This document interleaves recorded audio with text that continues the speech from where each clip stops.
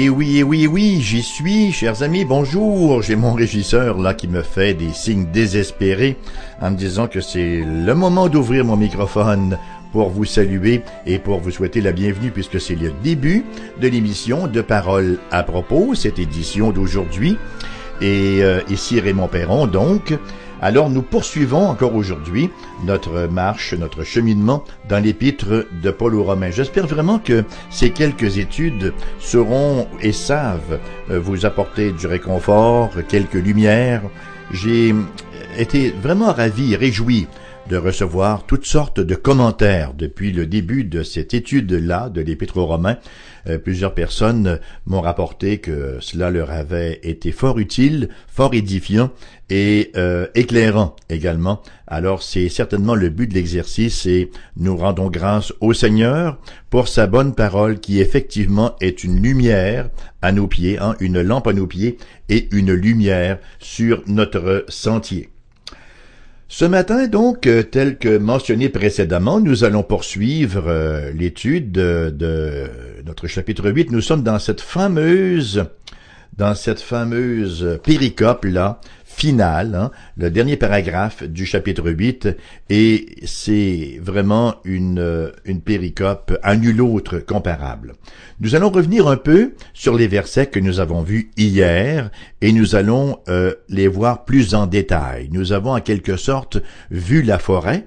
Ce matin, nous allons tenter de voir davantage les arbres. Alors permettez-moi de vous lire les versets 31 et 32 du chapitre 8 de Romains. Que dirons-nous donc à l'égard de ces choses? Si Dieu est pour nous, qui sera contre nous? Lui qui n'a point épargné son propre Fils, mais qui l'a livré pour nous tous, comment ne nous donnera-t-il pas aussi toutes choses avec lui? Le réformateur Jean Calvin s'exprimait ainsi en commentant Romains chapitre 8 verset 31, si j'ai tiré cette citation de son commentaire. Alors, ça va comme suit. Voilà, de dire Calvin, le principal, voire le seul appui pour nous maintenir au milieu de toutes les tentations. Car si nous n'avons pas Dieu propice, encore que toute chose nous sourie, nous ne pourrons jamais concevoir aucune confiance certaine. Mais au contraire, la seule faveur de Dieu nous est une consolation suffisante pour toute tristesse et une défense assez forte contre tous les orages de maux autant qu'il pourra en venir. On retrouve bien ici la verve de Calvin dans le français du XVIIe. Et Calvin cite ensuite plusieurs versets bibliques qui font que le croyant se moque des dangers terrestres pour la simple raison que toute sa confiance à ce croyant-là, elle est investie en Dieu.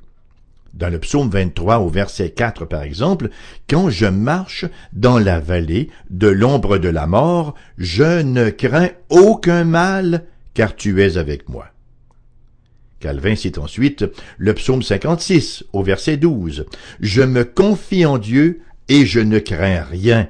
Que peuvent me faire des hommes? » Autre citation, le psaume 3 au verset 7.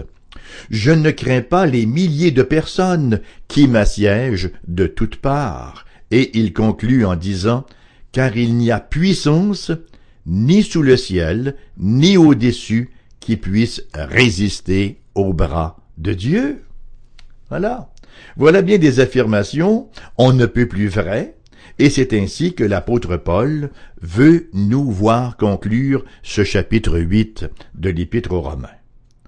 Maintenant, une nouvelle question nous vient à l'esprit.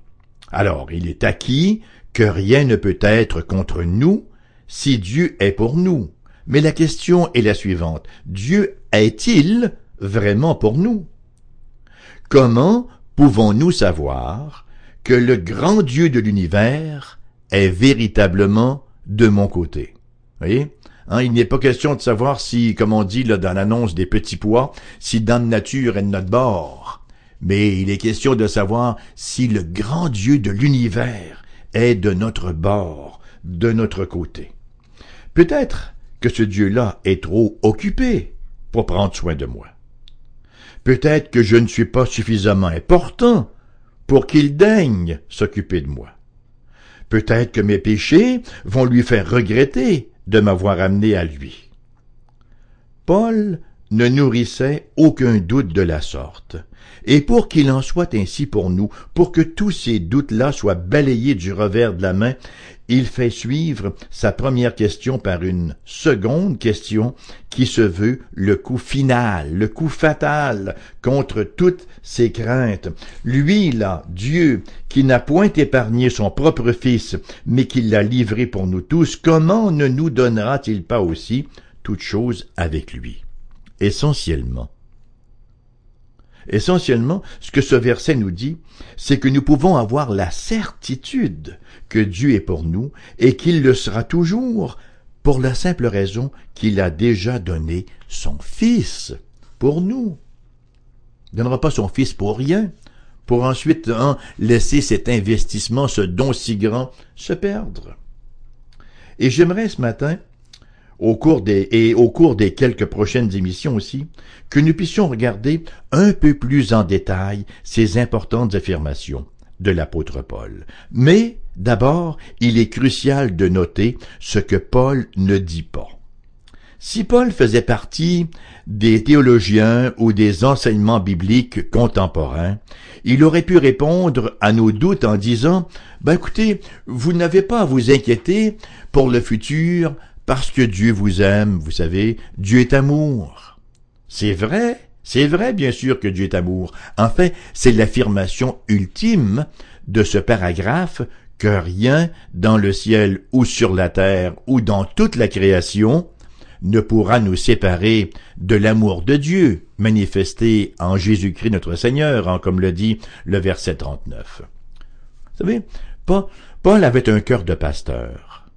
Et l'apôtre savait pertinemment bien que nous pouvons facilement douter de ce genre d'affirmation, l'affirmation que Dieu nous aime, là, surtout dans les moments difficiles de la vie. Même les enfants, lorsque les parents les corrigent parfois ou leur parlent fort, se mettent subitement à douter de l'amour de leurs parents. Nous sommes des créatures d'une très grande fragilité. Et Paul comprenait très bien cela, que quand les circonstances de la vie sont difficiles, on peut se mettre à douter de l'amour de Dieu. Oui, je sais bien que Dieu est amour, mais est-ce qu'il m'aime? Comment puis-je croire qu'il m'aime alors que je viens de perdre mon emploi? Comment puis-je croire qu'il m'aime quand mon mari ou quand mon épouse vient de me quitter pour quelqu'un d'autre? Comment puis-je croire en l'amour de Dieu quand mon médecin vient de me diagnostiquer un cancer incurable? En fait, même quand tout va bien, il y a des temps où je ne sens pas que Dieu m'aime ou même qu'il se soucie un tant soit peu de moi. Voyez, Paul était bien au fait qu'une simple assurance que Dieu nous aime n'est pas suffisante. Alors plutôt que d'avoir commerce avec nos doutes, au niveau émotionnel, ce que fait la simple affirmation que Dieu nous aime, il se détourne de l'expérience de nos émotions pour se tourner vers les faits. Ce que je ressens ou ce que je ne ressens pas n'a strictement aucun poids dans la balance. Ce qui importe, ce sont les faits. Mes sentiments, mes feelings sont tellement changeants, tellement aléatoires.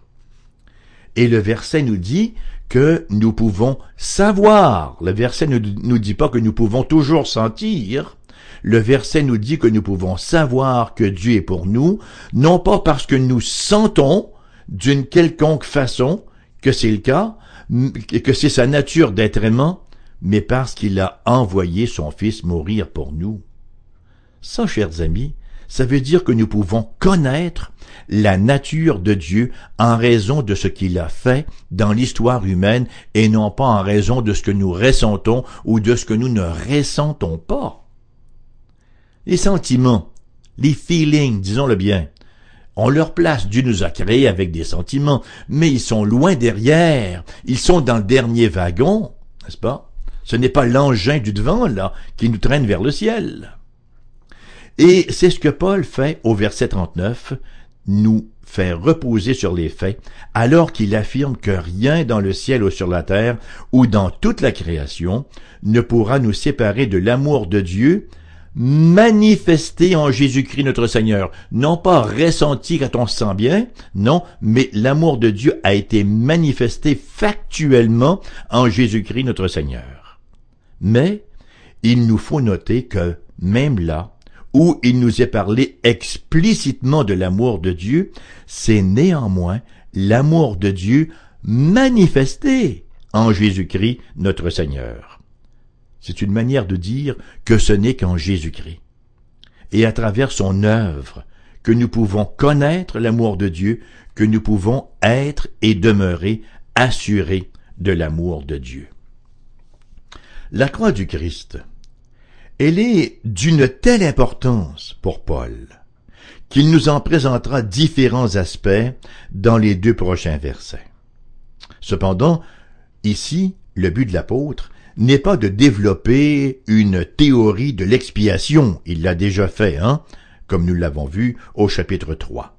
Son intention immédiate, son intention ici, est de nous rappeler les éléments factuels, les faits de l'expiation, de sorte que nous sachions que Dieu est véritablement de notre bord.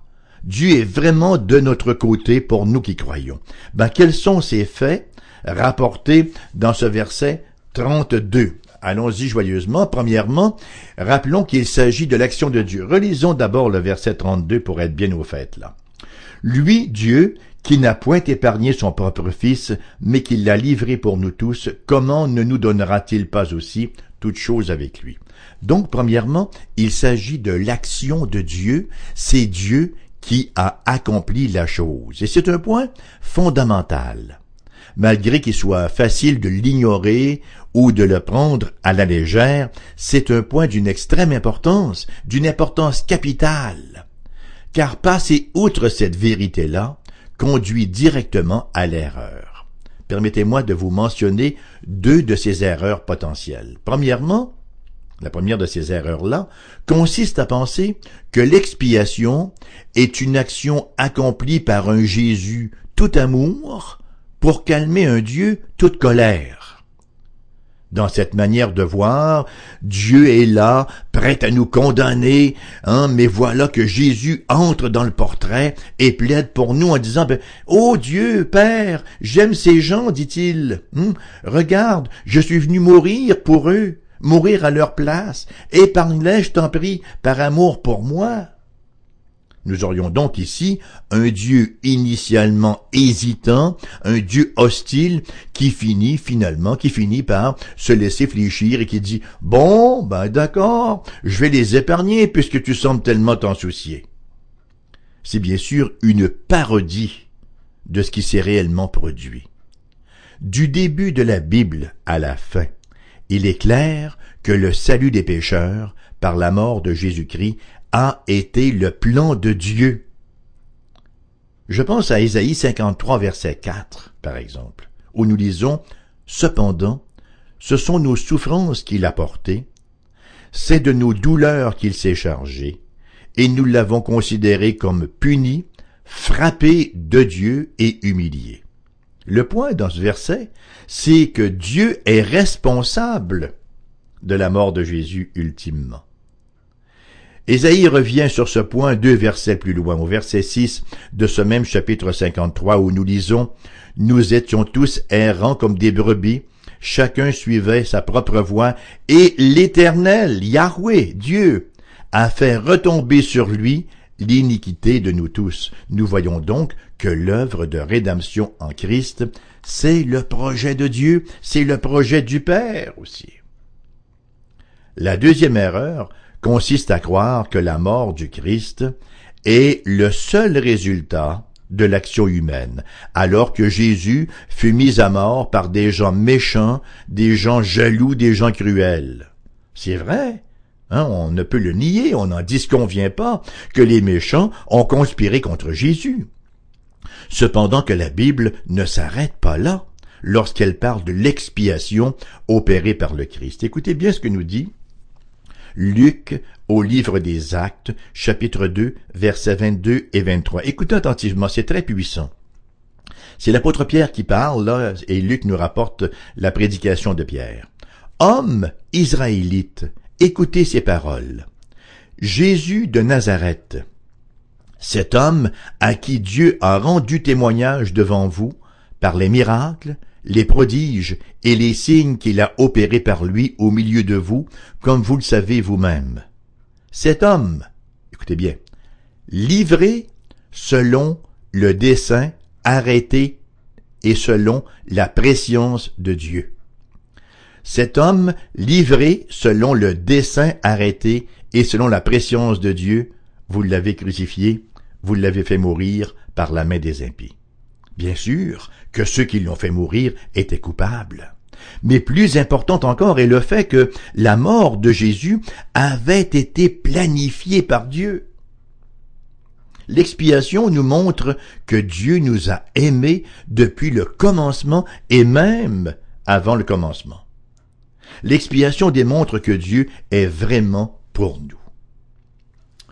Deuxième fait, deuxième vérité factuelle, l'expiation impliquait le Fils unique de Dieu. Il y a plusieurs enseignements à tirer de cette affirmation-là. Et l'une d'elles est la divinité de Jésus. C'est de son être divin, ou enfin, c'est son être divin qui donne à la mort de Jésus sa pleine force et sa pleine signification. Parce que, voyez, notre péché, qui est une offense à un Dieu infini, avait besoin de quelqu'un d'une sainteté infinie pour en faire l'expiation. Si Jésus n'avait été qu'humain, sa mort n'aurait pas eu plus de valeur ou encore plus de signification que celle de n'importe quel autre être humain. C'est parce que Jésus est le Fils unique de Dieu et, par conséquent, d'une valeur sainte et infinie que sa mort peut être une vraie expiation pour nos péchés. C'est d'une importance capitale. Troisièmement, Dieu ne l'a pas épargné. Dieu ne l'a pas épargné, C'est ce qui nous est dit en effet toujours au verset 32. Lui qui n'a point épargné son propre Fils, mais qui l'a livré pour nous tous, comment ne nous donnera-t-il pas aussi toute chose avec lui? Dieu ne l'a pas épargné. Et c'est une affirmation qui nous amène encore un peu plus loin. Ce n'est pas sans nous rappeler le récit d'Abraham, au mont Morija, alors qu'il s'apprêtait à sacrifier son fils, et il a vu Dieu intervenir pour épargner le jeune Isaac qui était là sur l'autel, prêt à être offert en sacrifice. Entre autres leçons que le patriarche Abraham a apprises ce jour-là, c'est que Dieu s'est révélé comme Jéhovah Jireh, l'Éternel qui pourvoit. Selon qu'il est écrit, à la montagne de l'Éternel, il sera pourvu. L'Éternel qui pourvoit. Et, en effet, Dieu a pourvu, non en épargnant son Fils unique, mais en le donnant pour nous. Dieu ne l'a pas épargné, son Fils unique. Quatrièmement, Dieu a livré Jésus pour nous.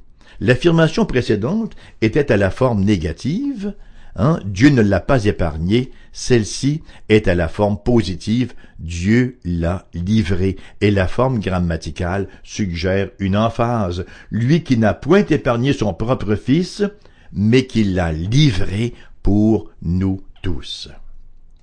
À ce stade-ci, c'est facile de saisir l'argument de l'apôtre Paul. Après nous avoir rappelé la vérité la plus grande, la vérité la plus fondamentale qui soit, l'apôtre insiste que les vérités qui en découlent ne pourront que suivre. C'est comme dire, par exemple, si un riche bienfaiteur vous a donné 1 million de dollars, il ne vous refusera certainement pas un 25 sous dont vous avez besoin pour le parcomètre. Lui qui n'a point épargné son propre Fils, mais qui l'a livré pour nous tous, comment ne nous donnera-t-il pas aussi toute chose avec lui? Toute chose, Toute chose fait référence au verset 28. Nous savons du reste que toute chose concourt au bien de ceux qui aiment Dieu, de ceux qui sont appelés selon son dessein. Dieu fera en sorte de nous rendre, de nous conduire jusqu'au port désiré, d'accomplir parfaitement notre salut qui comprend la justification, la sanctification et la glorification. Dieu ne s'arrêtera pas en cours de route. En résumé, l'amour de Dieu atteint son but. C'est un amour qui ne lâche pas. Et ça, on va en reparler parce que c'est un thème fondamental, hein. Nous allons en reparler au cours des prochaines émissions, mais j'aimerais juste en dire quelques mots ici en terminant. Dans l'Ancien Testament, il y a un mot qui revient très souvent, un mot qui est lié à la fidélité de Dieu. Parfois il est traduit fidélité, parfois bonté, parfois amour. On a toute une pléthore de mots pour tenter de définir le mot hébreu chesed. C'est le mot qui traduit l'amour, l'amour de Dieu, un amour qui ne peut pas manquer son coup. Hein? En anglais, on dit unfailing love, un amour qui ne peut échouer. C'est un amour qui accomplit parfaitement son dessein. Nous avons parfois pour nos enfants, par exemple, nous avons des buts, nous avons des desseins, des projets pour eux, mais on ne peut pas toujours les réaliser.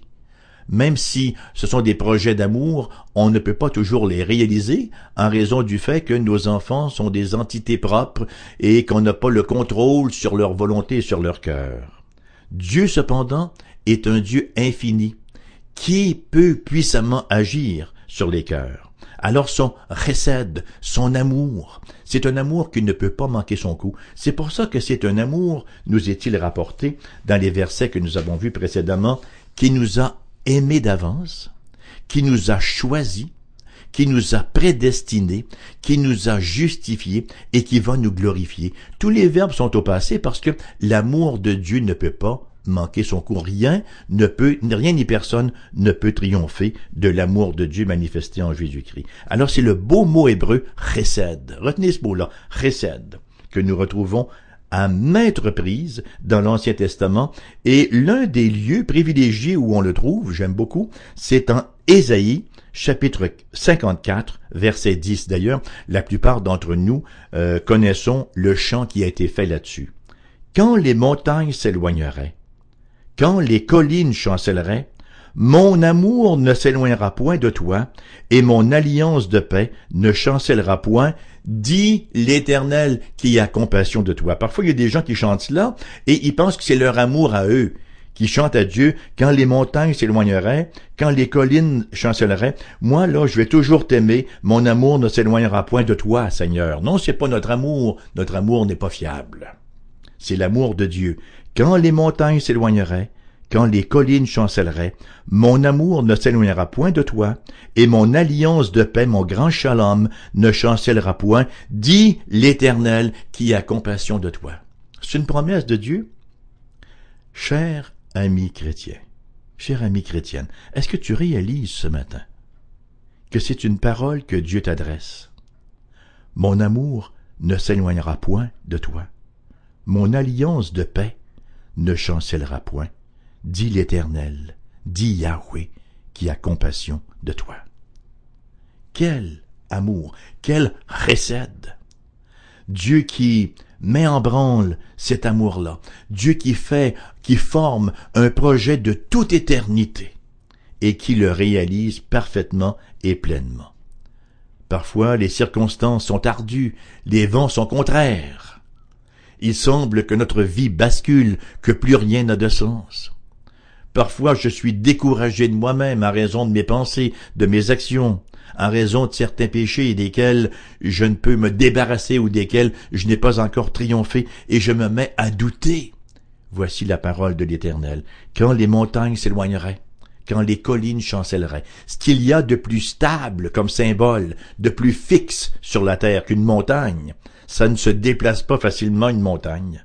ça ne chancelle pas facilement une colline, ben quand même les montagnes s'éloigneraient, quand même les collines chancelleraient. Mon amour, dit l'Éternel, ne s'éloignera point de toi, et mon alliance de paix ne chancellera point, dit l'Éternel, qui a compassion de toi.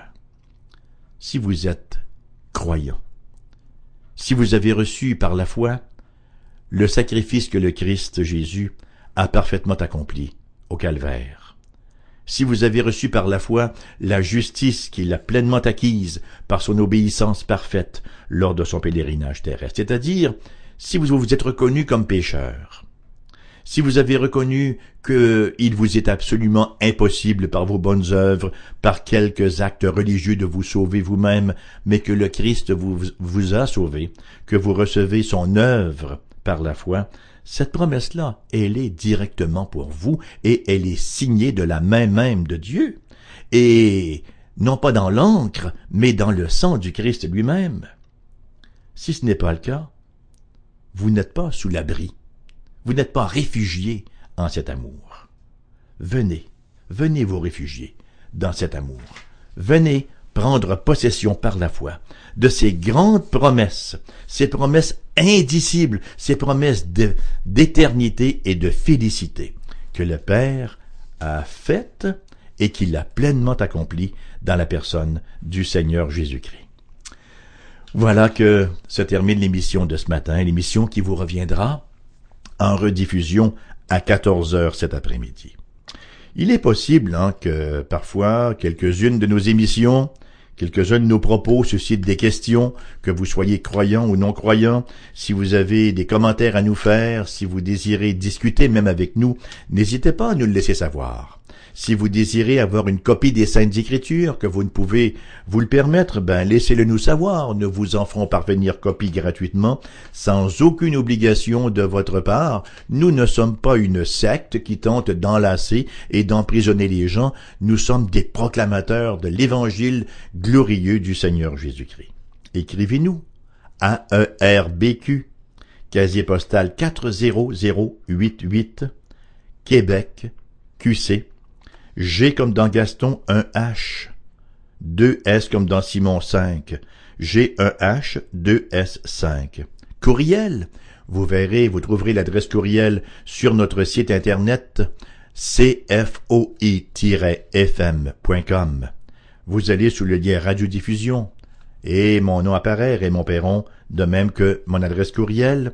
Vous pouvez aussi nous téléphoner au 418-688-0506, 418-688-0506. Je vous rappelle également que il vous est loisible de contribuer au ministère de Foi FM si vous désirez faire une contribution financière de quelque ordre qu'elle soit. Elle sera certainement fort appréciée et nous vous retournerons un reçu de charité aux fins d'impôt. Si vous le faites par PayPal ou par carte de crédit, vous pouvez le faire sur le site Internet.